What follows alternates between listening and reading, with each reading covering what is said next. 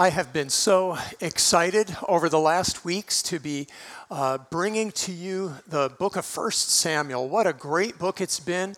What's been so encouraging to me is your response. Your response, in that so many of you are coming to me telling me, oh, I'm reading in the chapter. I can't wait to hear what you're going to preach on in chapter 6 because you know what's in there. So thank you. Be in the Word. That's why we do this. On Sunday morning, we get together so that we are moved to go to God's Word because this is our life book. This is what we live by, and this is why we take the time every week to study His Word. So I want to pray one more time before we begin our time together. So let's pray together. Lord, this morning, we don't just want to hear about you, we want to hear from you. We want to hear you speak this morning. Lord, speak through me, speak in spite of me, but speak. Our ears are listening, our hearts are listening. We are hungry for your word, so teach us now. In Jesus' name, amen. So a little background for 1 Samuel chapter 6, and the scripture passage won't be up on the screen today, so if you have Bibles or if you have your devices, you can start turning to 1 Samuel chapter 6. Let me give you a little bit of background here. A few weeks ago, we saw that the Israelites came to battle against the Philistines, and they were so excited because God was on their side, and they went to battle against them, and they lost. What went wrong? What went wrong? What did we do wrong? They said, we know we need to go back to Shiloh, pick up the Ark of the Covenant, which was the presence of God among them, and let's bring that back to the battlefield. So they go to Shiloh, bring the Ark of the Covenant back to the battlefield. They go once again to fight the Philistines, and they lost again. And this time the loss was even greater. And worse than that, the Philistines captured the Ark of the Covenant. And so we saw last week when the Philistines had that Ark of the Covenant, they thought it was a great victory. They put it in the temple of their god, Dagon, and for 2 days in a row, Dagon fell before the Ark of the Covenant. So they decided they need to do something with this, and before you know it, the Lord brings upon them some plagues of rodents, plagues of tumors that were devastating and actually killing the people, and a plague of confusion. What do? We've got this thing. It's causing these plagues. Let's send it to another Philistine city. So they sent it to Gath. Same thing happens in Gath. They sent it to Ekron. Same thing happens there. What do? It's been 7 months. All this horrible stuff is coming on us. Is it really this Ark of the Covenant, this great trophy of victory? Is this bringing all the trouble to us? And that's where chapter 6 begins. So now we'll read together. I'm starting in verse 1. Now the ark of the Lord had been in the country of the Philistines for 7 months. 7 months they held on to it and dealt with all of that pain and trouble.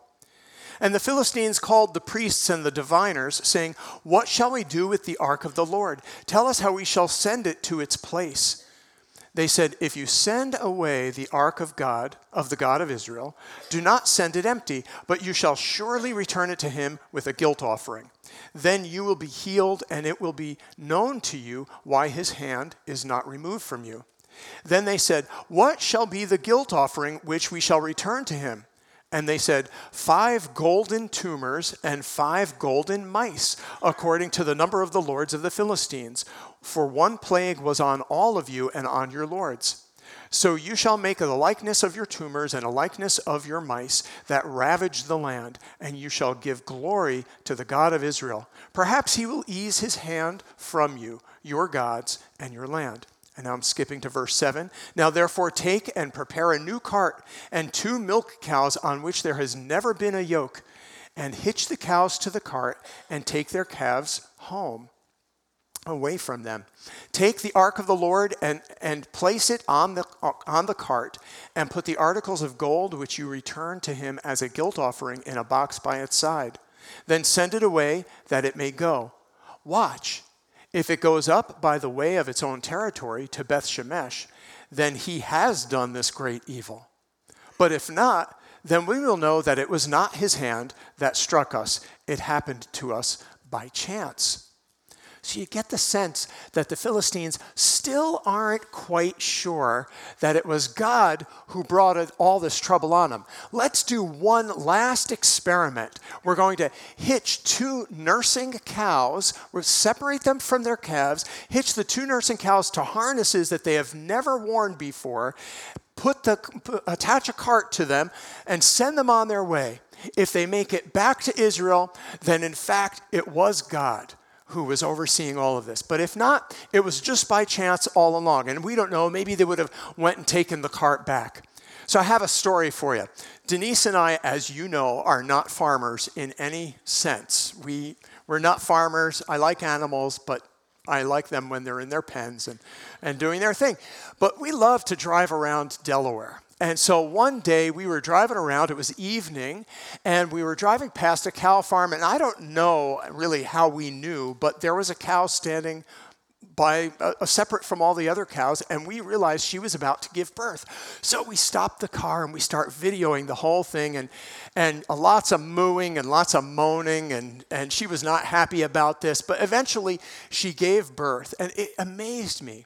As soon as that calf came out, after all the struggle she went through, she was up on her feet, and she turned immediately to the calf and cleaned it off. And then as soon as that calf was clean, she started nudging it to get up. And you could hear her calling, "Get up, get up." Well, you couldn't really, but you felt that, right? You were rooting for her, get up. The calf couldn't get up. You see, she had given birth in the middle of a mud puddle. And every time she nudged the calf, its face would go deeper into the mud. And he was suffocating, and he couldn't get his feet under him. He kept trying, but it was so slippery he couldn't stand up. She kept nudging him, and the situation was getting desperate.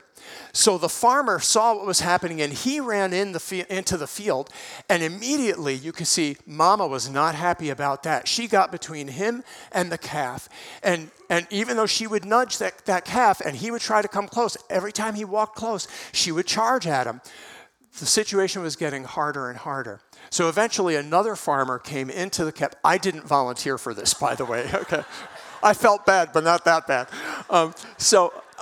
Another farmer came in and started distracting the mom. And finally, she turned around and started charging him. And then the first farmer ran into the middle of the mud puddle, grabbed the legs, and yanked that thing out of the mud puddle. And then Denise and I drove off, and we assume he got up. But the maternal instinct of that cow was so strong. And so when you look at this experiment and you think about this, the Philistines took 2 mama cows away from their calves. They put them into a harness, into yokes that they had never worn before. These were unyoked cows, and attached a cart to them. There is no way they were going to leave their calves. There was no way they were going to pull that cart. There was no way that they could go anywhere without a person steering them. There was no way that they would make their way 7 miles back to Israel. It would be a coincidence if it happened.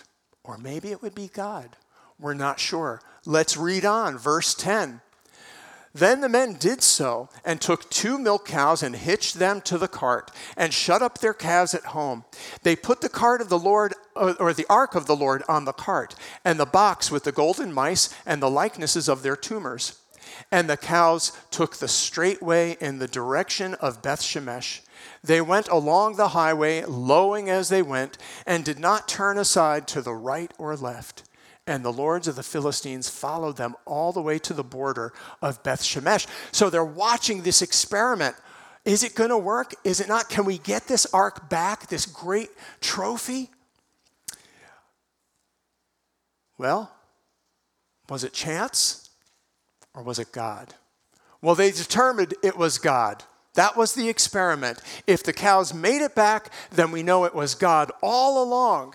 And against all odds, these cows drove that ark right back into the hands of the Israelites. I think every week that we have preached on 1 Samuel, we've said there's something similar about this book that was written 3,000 years ago to today's culture. And again, we have it. Because today, either God is sovereign or everything happens by chance. We either have God who is working everything for his good and oversees the affairs of humankind, or it all happens by chance. And I'll tell you, when I think about this, I think, what a way to live. By chance? I mean, if God is sovereign, then he is over everything that comes into my life, the good and the bad. If God is sovereign, then he helps me to make sense of trials. If God is sovereign, then I understand that the difficulties that come into my life are by his design, his purpose, and he's working it in me to make me to be more like him. If God is not sovereign, then it's just pain, inconvenience, and difficulty. And it's just messing up my world. By chance. If God is sovereign, he is over all of those things. You see, without God, what kind of security is there? What kind of foundation can you have without God in your life? What a way to live. No security, no foundation. Listen to what Isaiah says. He says that God will be the sure foundation for your times. You need foundation in this time? We do, and it is God. God is the only sure foundation. He is a rich store of salvation and wisdom and knowledge. So in spite of the experiment, the Philistines still said, well, they realized it was God, but they still didn't turn to God. You see, they could have even at this point repented and gone into relationship with God, but they didn't. They maybe feared him a little more, but they didn't turn their hearts to him. Rather than embrace God, they said, get rid of him. Send it away. His glory is too much for us. We can't handle it. Get rid of this God. We don't need him here. And so the ark makes its way back to Israel. And I love the line that says the cows didn't turn to the right or the left.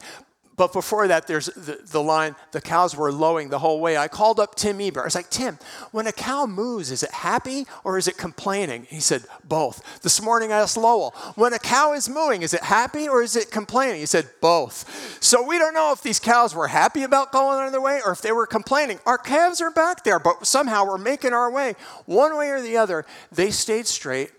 And the Bible says they didn't turn to the right or the left. And I can't help but wonder if the author put that in there as a reminder that even cows can go straight and not turn to the right or to the left. Why not the Israelites? Why not us? Oh, that we would be a people who are going straightway to meet with God and not be distracted by what's over here or what's over here, and stay straight. Stay on the path, faithfully following God and his leading. Have any of you heard about the revival that is going on that started at Asbury College? Have you heard about that? It's amazing. There's a revival going on college campuses. It started with Asbury, and it's spreading to other college campuses now. And this isn't a big emotional revival. This is a quiet stirring of the Lord in the hearts of Christian young people. And it's happening in our nation. What's fascinating to me is that, revival starts with believers. We always think revival means a lot of people are going to turn to the Lord. Revival is Christians being revived, putting aside the distractions that are left and right and getting straight again with God. 2 Wednesdays from now, not this coming Wednesday, but the next Wednesday, March 1st, we're going to have a special prayer meeting asking God for revival here. I'm going to invite you out on March 1st at 6:30 to come to our main room in the CE building, and we're going to have a special time. I'm calling it Why Not Us? Prayer for Revival. Why not us? How about it? Do we need revival here? Absolutely. We need revival right here in this church. The church in America needs revival. So I'm inviting you out. I'm asking you to put that on your calendar. Shut your Bibles for a second. Write it on your calendar. March 1, 6:30, be here so we can pray together as a body of believers for the revival of our spirit, that the Holy Spirit would move in us in a powerful way. Be here that night. Join prayer meeting that night, March 1st. I hope you will be there. You'll hear about it again next week.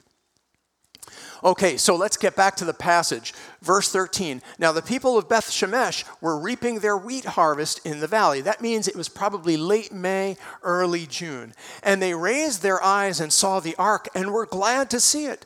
The ark came into the field of Joshua the Bethshemite and stood there where there was a large stone. And they split the wood of the cart and offered the cows as a burnt offering to the Lord. The Levites took down the ark of the Lord and the box that was in it, and the box that was with it, in which were the articles of gold, and put them in the large stone.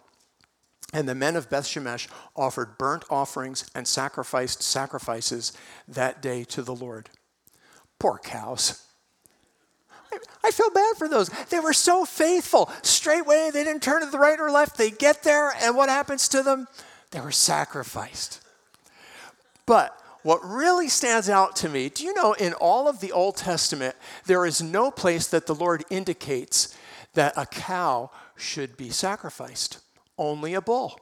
Never is a cow to be sacrificed. But they sacrificed these 2 cows.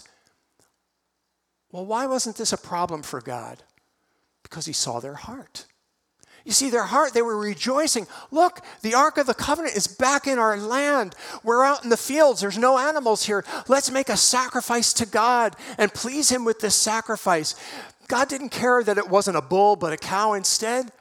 God saw their heart of thanksgiving, their heart of wanting to please him. And they sacrificed those cows, and he received that sacrifice from these people. But some among them had some trouble coming to them. And we'll pick this up in verse 19. God, struck down some of the men of Beth Shemesh because they had looked into the ark. He struck down of all the people 50,070 men. And the people mourned because the Lord had struck the people with a great slaughter. Wow. We come to a difficult part of the passage. Men were killed because of their disrespect. Now, I want to just bring to your attention, there's a little discrepancy here between the numbers. Some of your translations probably say 70, correct? And some say 50,070. Here's why. The way the wording reads, it reads this way in the original. It says that out of all the people, 50,000 men were struck down. So some commentators or some translators say out of all the people, 50,070 men, or out of all the people, 70 out of 50,000 men were struck down. Whatever it is, the point is that men were struck down because of their disrespect of the Lord. We can understand their curiosity. Think about this. The Israelites, most of them had never seen the Ark of the Covenant before. The Ark of the Covenant is usually stored away in what's called the Holy of Holies. I'm going to talk about that in a minute. But for right now, it's usually hidden. Usually only the priest gets to see that once a year. And now here it was in their backyard. And they had heard that inside the Ark of the Covenant were the tablets of the law and was a jar of manna from the wilderness from about 450 years before that, and was Aaron's walking stick that had budded. They were curious. Let's see what this looks like. They go to open up the ark, and 70 of them are killed because of their disrespect. Now, they were killed because they knew the law. God had set the law for the Israelites that no one was to touch the ark. No one was to look inside the ark. Never. But they disregarded him, and did what they want.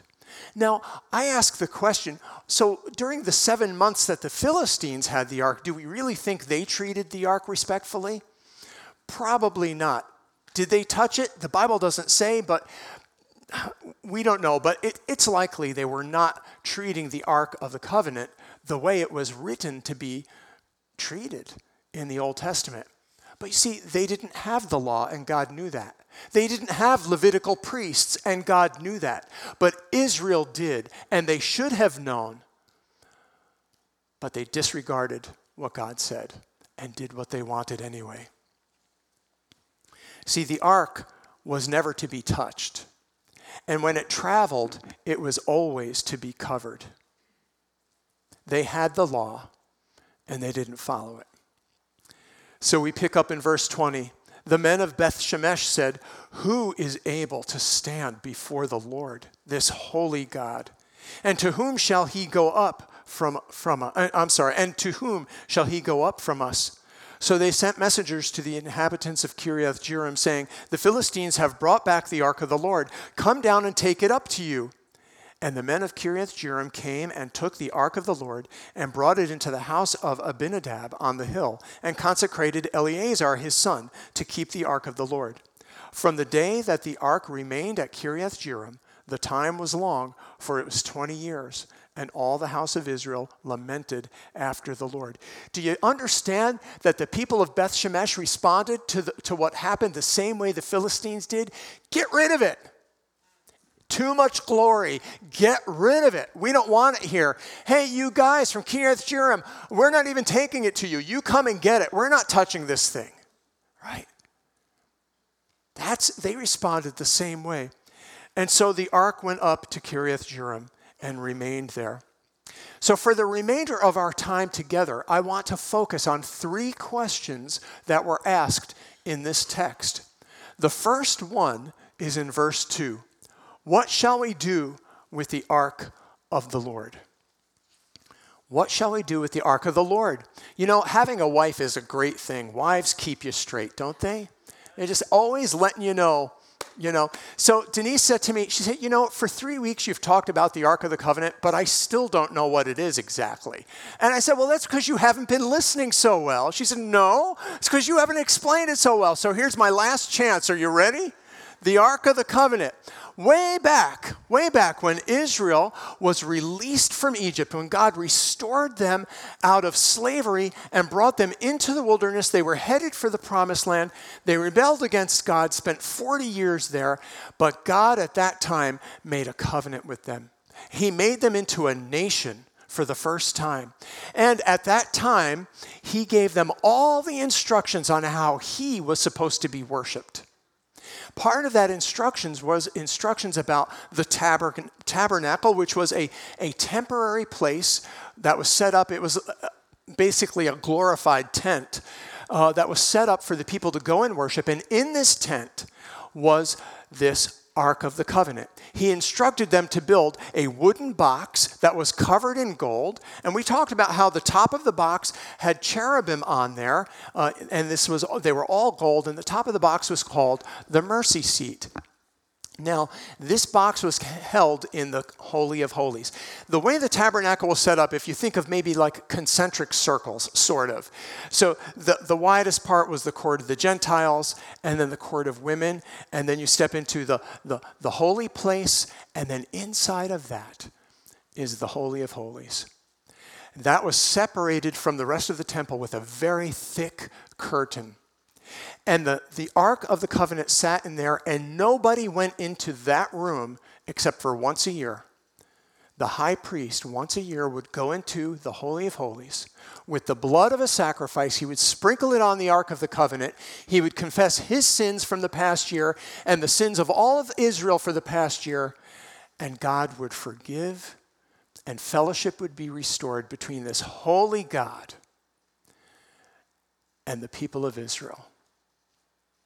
You know, the Israelites took this so seriously that when the priest would go in there, they were afraid he would have a heart attack and die. And then what do? We can't go in there and get his body. So they would tie a rope around his ankle so that if he fell over after meeting with God, they could pull him out. That's how seriously they took this. So The Ark of the Covenant traveled around in the wilderness, but how does it travel if you can't touch it? Well, it was made with 2 big rings on both sides of it, and through those rings were permanent poles. And these poles were allowed to be touched by the priests. So if we had to move the Ark of the Covenant, priests would get on either side of it and pick up the poles and then walk with it. And this is how it traveled around in the wilderness. This is how it was brought into the Promised Land. And this is how it came to Shiloh and was at Shiloh in the tabernacle. And at this point, the tabernacle has a little bit more permanent structure to it. Eventually, though, David would become king, and he would take the ark and he would bring it to Jerusalem, the capital city. And then his son Solomon would build a more permanent temple, which was set up very similarly to the tabernacle, still had all the different areas, including the Holy of Holies. And the Ark of the Covenant was in the temple, in the Holy of Holies, and the practice still remained once a year. They would go to God for forgiveness. Now, the problem with this is that soon after that, the Ark of the Covenant drops out of the narrative. And we don't know what happened to it, hence Indiana Jones and Raiders of the Lost Ark, right? But that's not true. We know that's not true, right? We really don't know what happened to it. Before the Babylonians came in to decimate Israel, was it buried? It may have been. Was it burned and destroyed when they came in? We really just don't know. There are some rabbis who believe that the Ark of the Covenant is buried under the Temple Mount, but we can't get to it because there's the Muslim Dome of the Rock on the Temple Mount right now. And so they believe that when the Messiah comes, that he will make all things right and find the Ark of the Covenant. There's a group of Christians in Africa who believe that the Ark of the Covenant is buried somewhere in Egypt or somewhere in Ethiopia. And they believe at some point it will be discovered. But here's the point. We don't need the Ark anymore. We don't need the Ark. That's why it's gone. We don't need the Ark of the Covenant. Why don't we need it? Because the Ark of the Covenant was God's presence among man. Well, God is present with us now because Jesus came. Jesus, Emmanuel, which means God with us. He is our Ark of the Covenant. It is through Jesus that we meet with God now. You know, all through history, the Jews were going into the Holy of Holies in order to meet with God. But through Jesus, God came to us. He came to us in the person of Jesus Christ, became the sacrifice for sins, and not just the sins of the year, but the sins of all time. His sacrifice is sufficient to cover all sins. And because Jesus sacrificed himself, all those who receive him by faith, what I mean is that you don't just believe that Jesus existed, but that you believe and have put your trust in him for forgiveness of sins. If you do that, then actually you become the temple of God, the place where God meets with you. The earthly temple is no longer needed. God does not dwell only with us, he dwells in us. The Apostle Paul reminds us that we are the temple of the Holy Spirit. Now, if God is concerned about the way the Ark of the Covenant was handled, don't you think he's even more concerned about the way his Son is handled by us? I think he is. You see, this question of what we decide about his Son is the most important question you can ask yourself. When Jesus died, he opened the way to God. The barrier that stood between the Holy of Holies and everybody else was torn in two. And his blood, that was sprinkled on the Ark of the Covenant. It's now Jesus' blood that speaks for us. If you respond to God by believing, by trusting that his sacrifice paid the penalty for your sin, then you can give him the glory he deserves. But if you reject God, you remain in the state of condemnation that your sins have you in already. You see, that's just how we are until God changes us. We are all naturally condemned, but God has given us a way out.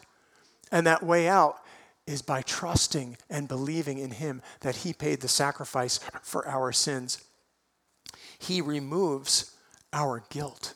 Which leads us to the second question.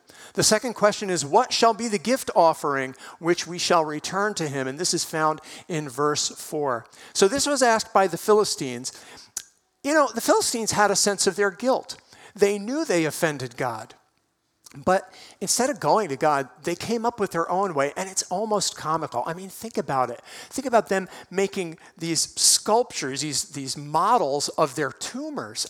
I can't even imagine what that looks like. And models of rats, and bring it to God as if that would please God. It really is almost funny when you think about that. And throughout history, humanity has done that, though. How can we appease our God? How can we relieve ourselves of the guilt? If they had sought God's advice, what they would have heard was this: has the Lord as much delight in burnt offerings and sacrifices as in obeying the voice of the Lord? Behold, to obey is better than sacrifice. To heed the Lord is better than the fat of rams. Jesus himself said, these people honor me with their lips, but their hearts are far from me. Their hearts. Their hearts. You see, God wants our hearts. If we learn anything from the book of 1 Samuel that we will be in for a few more months yet, it's that God wants your heart. He deserves obedience. He deserves glory. He deserves to be honored, but he wants your heart behind all those things.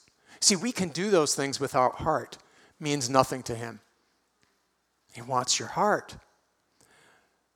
God loves you so much that he became the guilt offering that you and I could never have had or never provide for ourselves.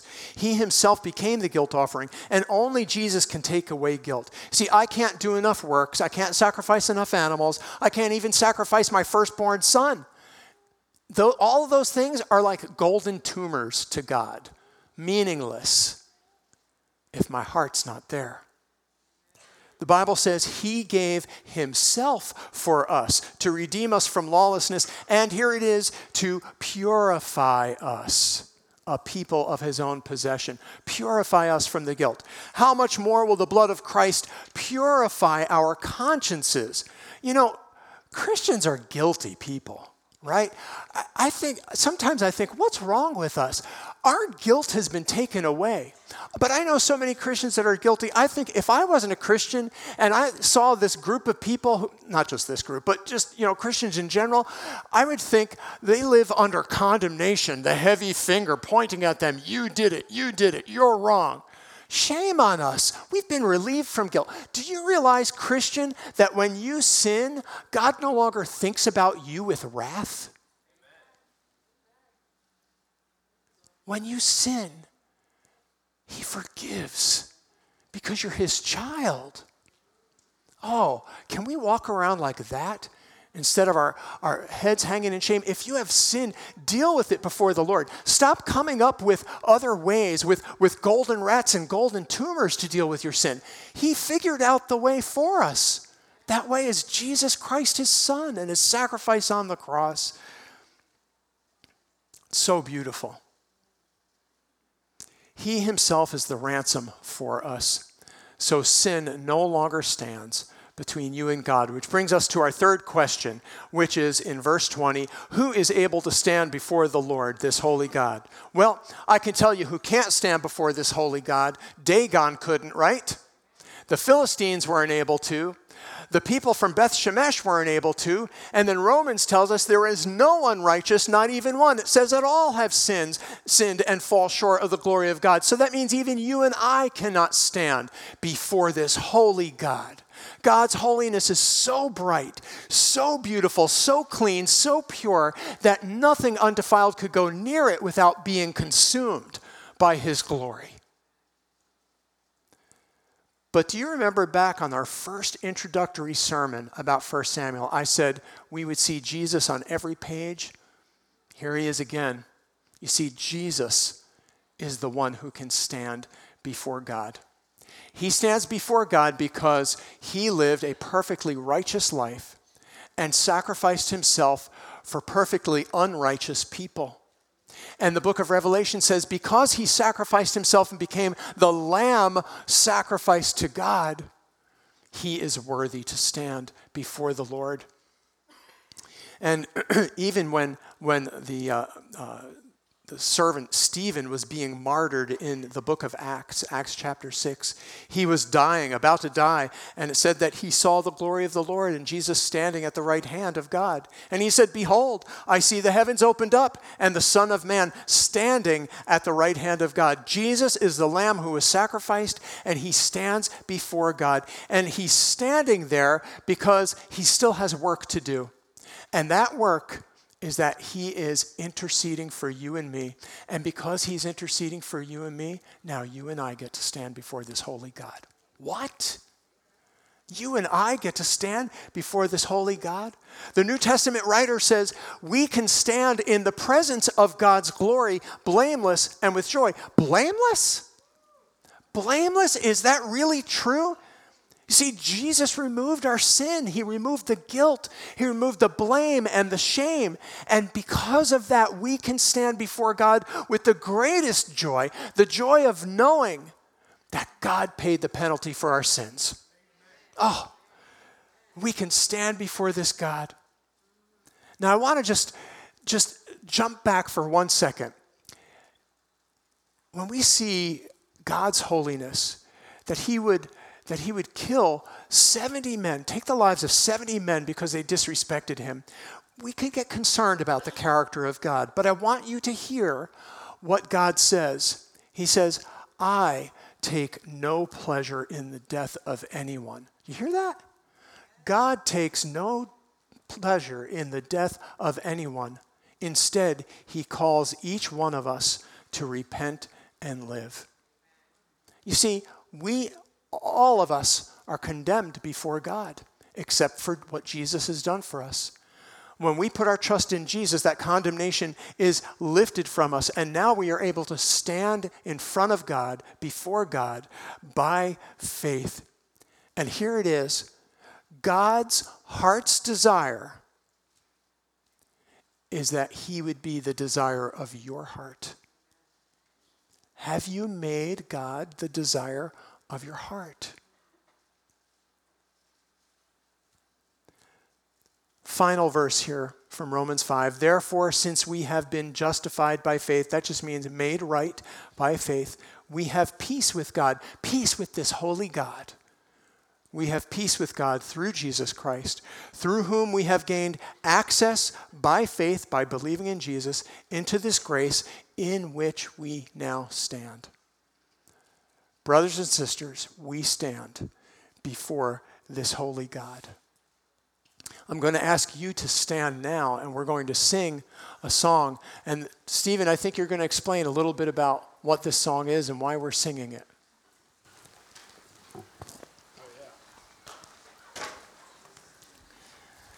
So this is a hymn called My Jesus, I Love Thee. And in this hymn, I asked Pastor Russ, what is his favorite hymn? And he said this one, My Jesus, I Love Thee. And it just goes along so well with the message this morning. So let's sing together. My Jesus, I love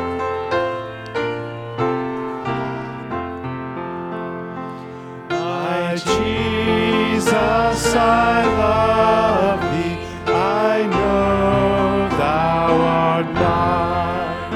For Thee all the folly of sin I resign. My gracious Redeemer, my Savior art Thou. If ever I love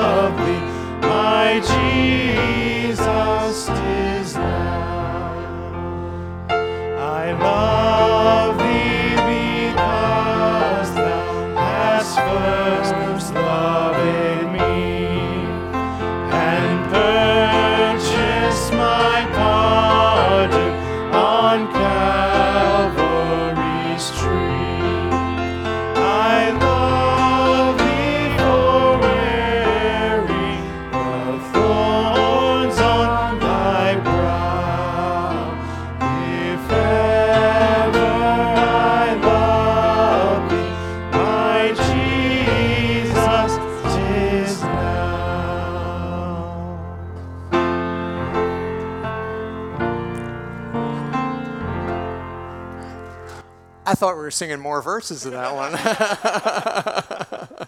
one. All right.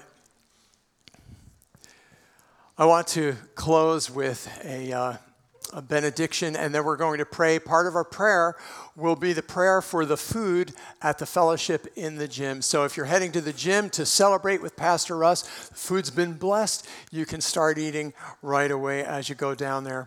But listen to this great benediction.